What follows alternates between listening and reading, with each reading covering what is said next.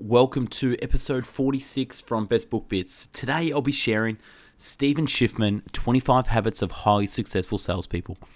This book was published in 1991 and weighing in at only 128 pages.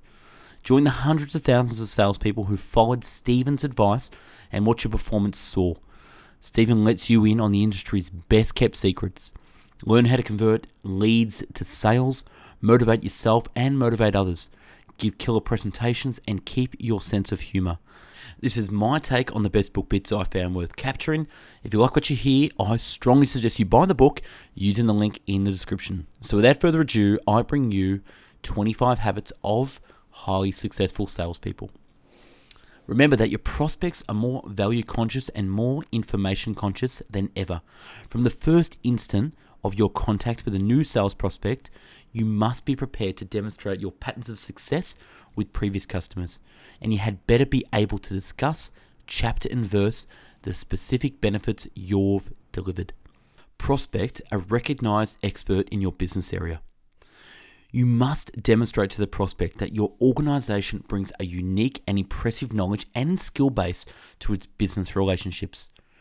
You must take an aggressive presentation stance that does not necessarily focus on the prospect's own perceived needs. You are responsible for helping to define the requirements. Ask people what they do, how they do it, when they do it, why they do it that way, and how can you help them do it better. The successful salesperson today is more attuned to the do than to the need. Prospecting for tomorrow and maintaining a prospect base. Make no mistake, you're going to have to fight to win and keep customers. Intense competition is a fact of life in today's market. The time for complacency in sales, if there ever was one, is long past. That of consistency, sending and reinforcing the message that is good business decision to trust you. The successful salesperson makes a good leader because he or she inspires trust. I think that the truly successful salesperson today, and by the way, that is what I see in world-class sales forces, have the personal magnetism and the self-assurance to say to people, follow me, and thereby win long-term happy customers. That kind of authority only comes with complete unflinching confidence that you can deliver results for your prospect. If you're right, your customers trust you and follow you. Relationships are built on trust, and trust is built on evidence of all kinds. Ask important questions. Ask real questions. Never waste the prospect's time. You came here on a business appointment. Ask this question just out of curiosity, Mrs. Allen. How did you get this job? Have you ever used any of our widgets before? Just out of curiosity, what widget are you presently using? Tell me something. What do the next 6 months look like for you in terms of widget use? Mr. Prospect, at this stage, I'd like to ask a couple of simple questions that will help me find out ways we can help you. We don't live in a perfect world. We live in a world of complex people who have complex thinking patterns. You need that information. You need to know there is still a problem to be worked on. If you don't know where there's a problem, you won't be able to close the sale. And it's far better to isolate a problem through a consistent system of sequence updates, as I like to call, than wait until the last minute. Ask for the business and then find out there was something important you should have been paying attention to, but weren't. You must identify what is important to any given prospect, then learn how to appeal to those values. There is an advantage to beginning an exchange by focusing on your own observations and experiences, tactfully of course. Doing so takes some of the pressure off your prospect, who will be expecting you to try to draw him in. When the person starts to talk about himself, lean in to the conversation. I also put down the pen I'm using to take notes. This serves as a subtle validation that the prospect's experiences are inherently interesting. By most successful salespeople I know, a sense of who they likely customers is, and then put themselves in front of as many of those types of people as possible. The salesperson as tactful educator and facilitator, not steamroller. Look at each lead as a sales relationship, and remember that relationships take time to develop. Back off and establish some kind of relationship. So exchange a few pleasantries. Get a feeling for the kind of person you're talking to. Do you mind if I ask what prompted your call? Ask to set up an in-person appointment.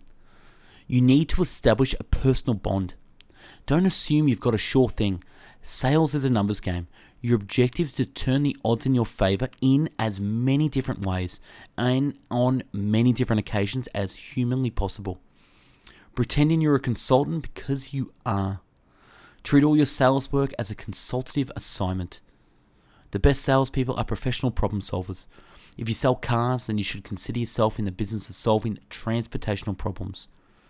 The dictionary defines consultant as to sell advice, information, or guidance from. To me, this definition encapsulates exactly the relationship between a qualified prospect and a professional salesperson. You as a salesperson are always there to advise the prospect as to ways you can help solve existing problems, to provide all necessary information relative to solving those problems, and to provide the necessary guidance that will result in the harmonious professional association. Asking for the next appointment while you're on the first visit. Taking notes during your meeting with your prospect can be one of the most powerful sales tools. Taking notes puts you in a position of authority and control. One of the best ways I know to combat the "here I go again" sensation, and that's a danger for even the very best salesperson, is to produce a customized written plan for your prospect. Listening is the first part of the secret, and identifying the mutually accepted solutions is the second part. You're a doctor. It doesn't matter how many patients you've seen before. This one is the only one you're seeing now. Referrals are the lifeblood of a successful career in sales, and yet salespeople are usually terrified to ask for them. Enthusiasm builds bridges.